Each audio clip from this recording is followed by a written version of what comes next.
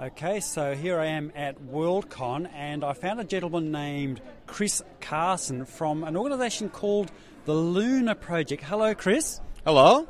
And welcome to Fuzzy Logic. Can you tell me about what the Lunar Project is? Essentially, the Lunar Project represents an attempt to organize an expedition to colonize the moon in the very near future.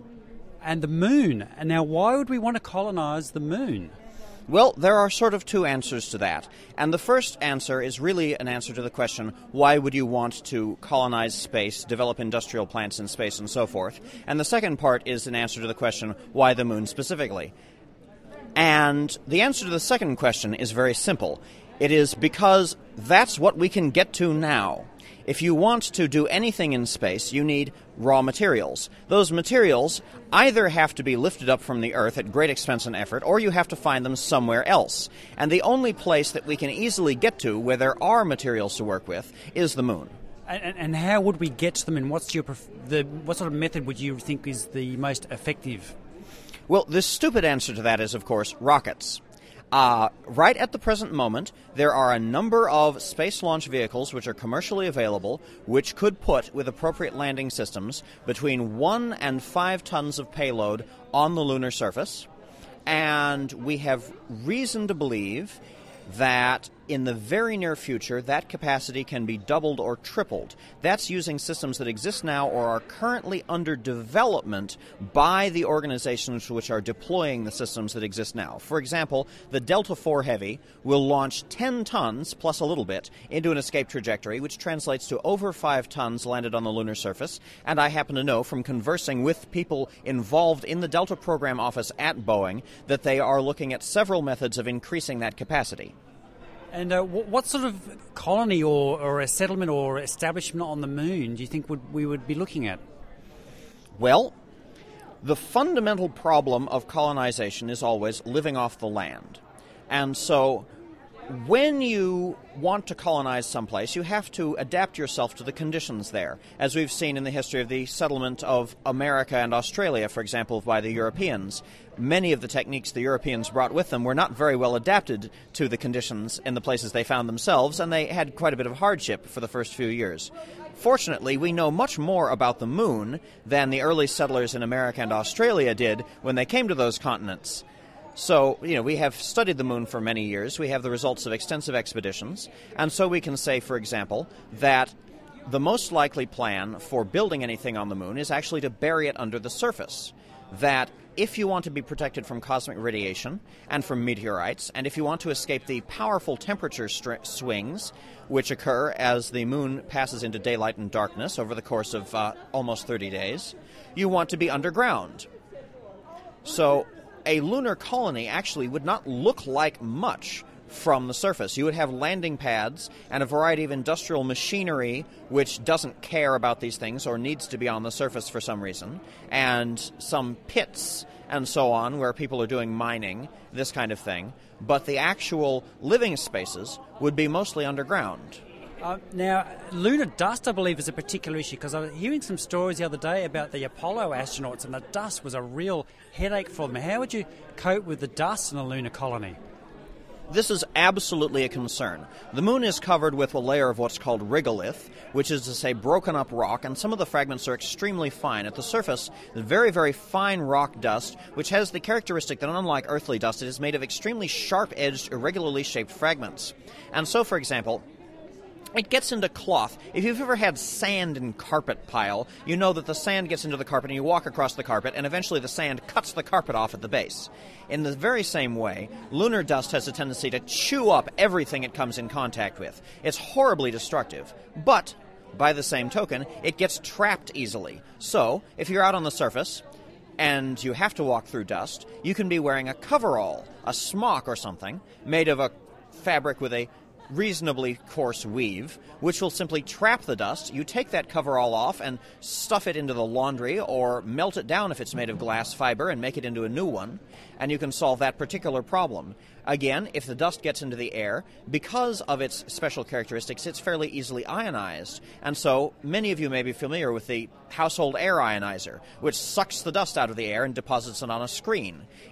We could do the very same thing on the moon, and then you wash the screen off with water, And in that way, the dust doesn't get back into the air again, which of course is always the weak link of household dust systems. How many times have you emptied your vacuum cleaner into the dust bin only to have so much of the stuff come flying back out? Oh, I avoid that by not vacuuming it at home, but it has a particular smell, I believe. The Apollo astronauts reported that when it was fresh, it smelled like burning gunpowder. Oh, like a sulfur smell?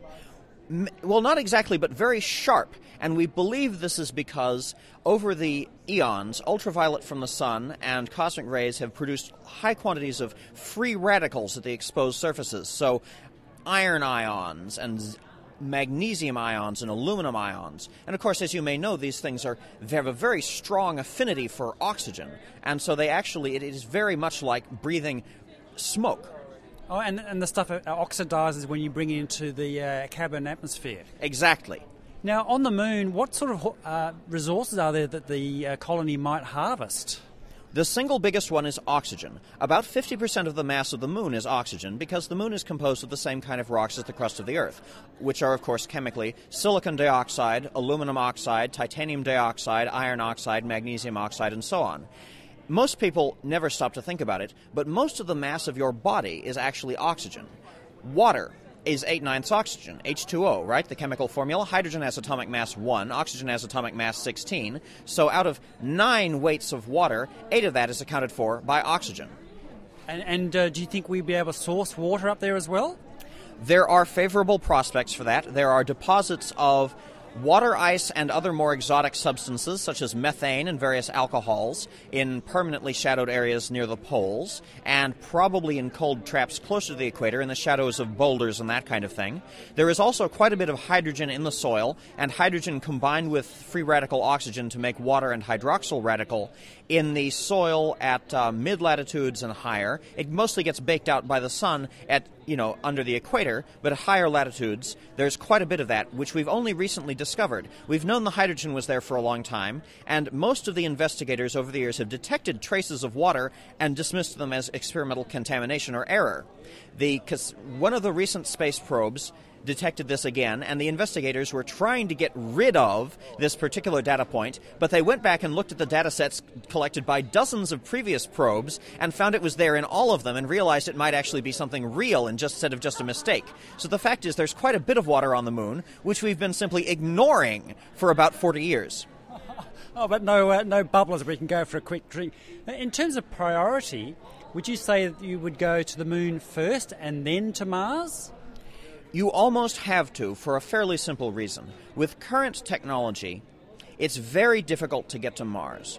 Firstly, you have to take what's called a Hohmann transfer orbit, so-called after Walter Hohmann, the city architect of Essen in Germany, who was the first person to work out interplanetary transfer orbits in the 1920s. Now, the Hohmann orbit to Mars takes 9 months, and it's 26 months between opportunities of doing it, which means that if anything goes wrong, you have to be able to put up with it for 3 solid years before there's any chance of getting any assistance, not to speak of getting back, which takes even longer.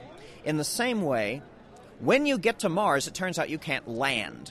That with current rocketry techniques, there's a limited size to the payload, as well as a limit of weight. There's a limited geometrical size. And it turns out that the aeroshell that you need to use the Martian atmosphere as a descent brake, if you have more than about a ton of payload on the largest rocket we can launch now, you actually hit the ground before you cross below the speed of sound. Which means that Mars is a problem we're not prepared to tackle right at the moment. Now, after we get to the moon, and we live there for a few years, we'll be developing all the time techniques to become more and more independent of Earth, and techniques which are more and more refined for the space environment, so that we can have the safety margins we need to be confident of getting to Mars. And of course, once we're working in free space, we can make aeroshells and wings and parachutes and what have you as large as we want, because we don't have to worry about lifting them off of Earth, because we're building them in space. I personally believe that the first expedition to Mars will leave from the moon or near lunar space 10 years after the settlement of the moon. Now, various people imagine that we would live on a colony on the moon or somewhere like that because Earth becomes uninhabitable because we made such a mess of the place. Can you imagine that kind of scenario? I really prefer to think that we can avert that kind of scenario, that With access to resources of material and energy from space, for example, solar power satellites, which promise an almost unlimited amount of energy with no pollution whatsoever, with access to nickel iron from the asteroids and this kind of thing, so we don't need to dig out coal and iron ore and burn fossil fuels to make metal to build our buildings and our what have you. I believe that we can improve conditions on the Earth so much that we don't have to talk about last resorts of that nature.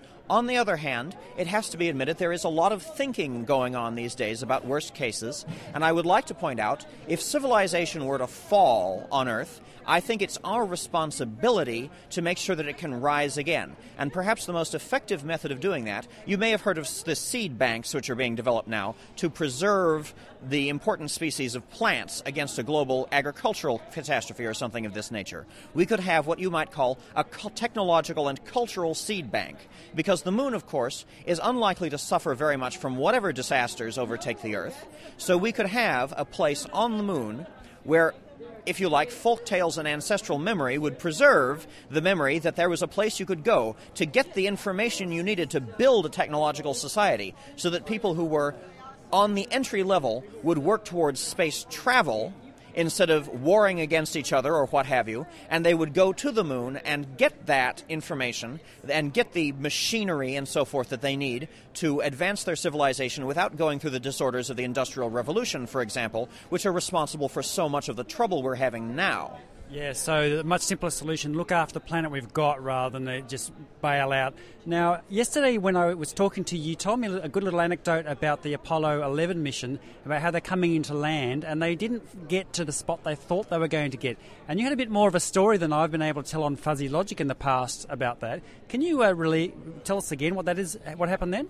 Well, it's well known, I suppose, that the Apollo 11 lunar module landed somewhere completely different from where they expected. They were about 30 kilometers away, such that it actually took until after they took off for the people in Houston to figure out exactly where they'd been, which was rather embarrassing.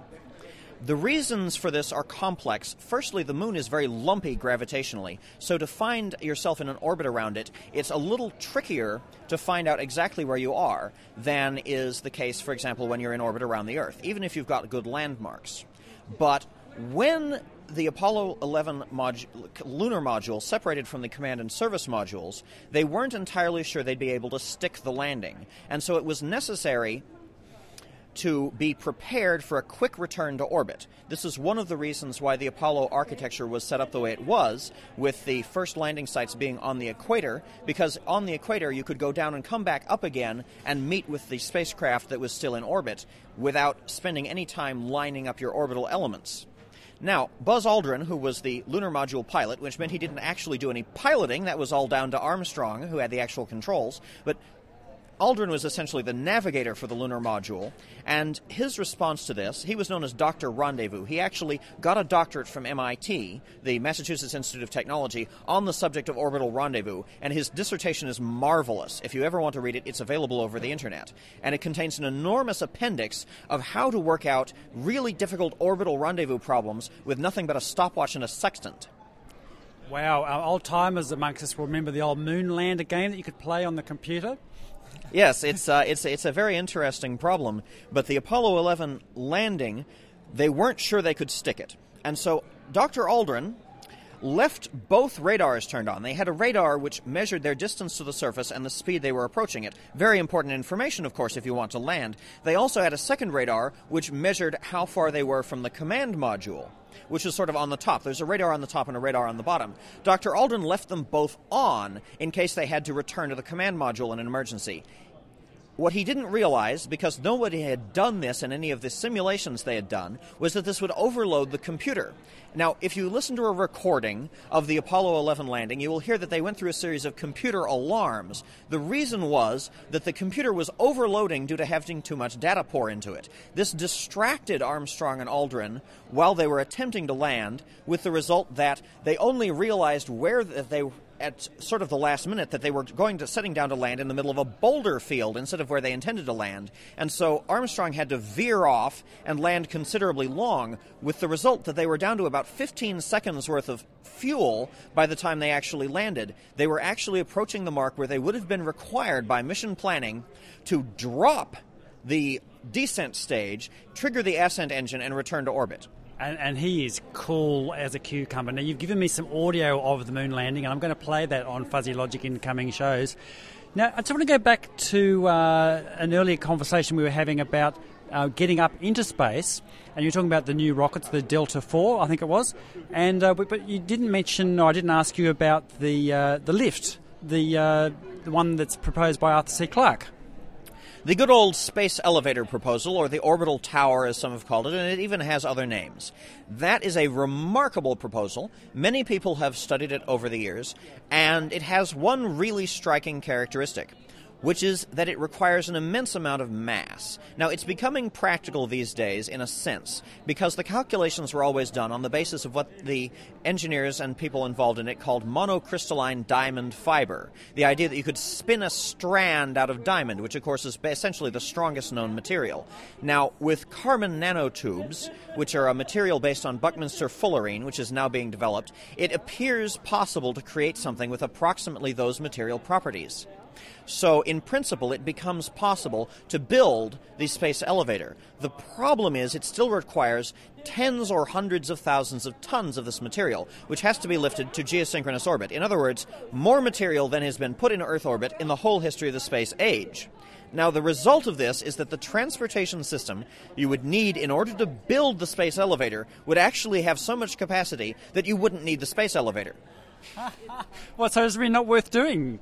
Not for the foreseeable future. Now, once we have large-scale asteroid mining, large-scale space colonization, given that the space elevator makes very much easier the problem of getting things down to the Earth as well as up from the Earth, it may be worth revisiting. But it is worth noting that there are some serious problems associated with it, one of them being what happens if it breaks. Yes, and what happens when an airplane flies into it, of course. Or a satellite hits it, or a meteorite which happens to be passing through Earth space hits it. One of the problems with the space elevator is that it is not friendly to other satellites in Earth orbit, because almost any possible satellite orbit will pass through the space elevator at some point. Oh, oops. I wonder whether high-altitude balloons might be a way of hoisting some of the stuff up, at least part of the way. That has actually been studied extensively. In the 1950s, there was a thing called the Rockoon, which was actually a combination rocket balloon system used by the United States Navy for high-altitude sounding rockets. They discovered they had a little rocket which might go up 5 kilometers if you launched it from sea level, but if you launched it from a balloon at an altitude of 10 kilometers, it would go up 500 kilometers. Another thing I've wondered about too, so assuming you've got this cable up there, you've got this geostationary satellite at the very end of it, when you start pulling on it, aren't you going to pull the satellite back down to Earth? Actually, this is a known problem with the space elevator, and it's the reason why most proposals include a massive counterweight, either a trapped asteroid or something of that kind, which has been moved into geosynchronous orbit, or else a length of cable that goes beyond geosynchronous orbit. Actually, the dynamics require the cable beyond geosynchronous orbit has to be 3 times as long as the one that reaches down to the Earth. In other words, geosynchronous orbit is about 40,000 kilometers. The other end of the cable has to be 120,000 kilometers above geosynchronous orbit, which actually means that it serves as a kind of a slingshot for throwing things out into the solar system. Oh, that would be cool. Now, can you imagine the ride up there in this thing with big glass windows? You could have a cup of coffee on the way and look at the sky on the way. Which, of course, is the idea behind the whole project. Not that we're going to create a lot of new organizations, but that we're going to bring together all the people who are already working on this. And there are many people working on these problems, such as the teams for the Google Lunar X Prize. Actually, one thing I didn't ask you before I let you go is what's your personal connection here? I mean, are you an interested bystander or are you involved more deeply in some way? I am one of the prime movers, I would say. I am the kind of person who considers this the single most important thing I could be doing with my time, and so all the time that I can possibly devote to it, I do. And as a result, I'm one of the major movers of the project. Now, if we want to follow up more of what you've been telling us, do you have a website? Yes, indeed. The easiest thing is to go to www.lunarcc.org, LUNARCC for Lunar Coordinating Committee. Okay, well, Christopher Carson, thank you very much for talking to Fuzzy Logic. Thank you. I'm glad to do it. That was really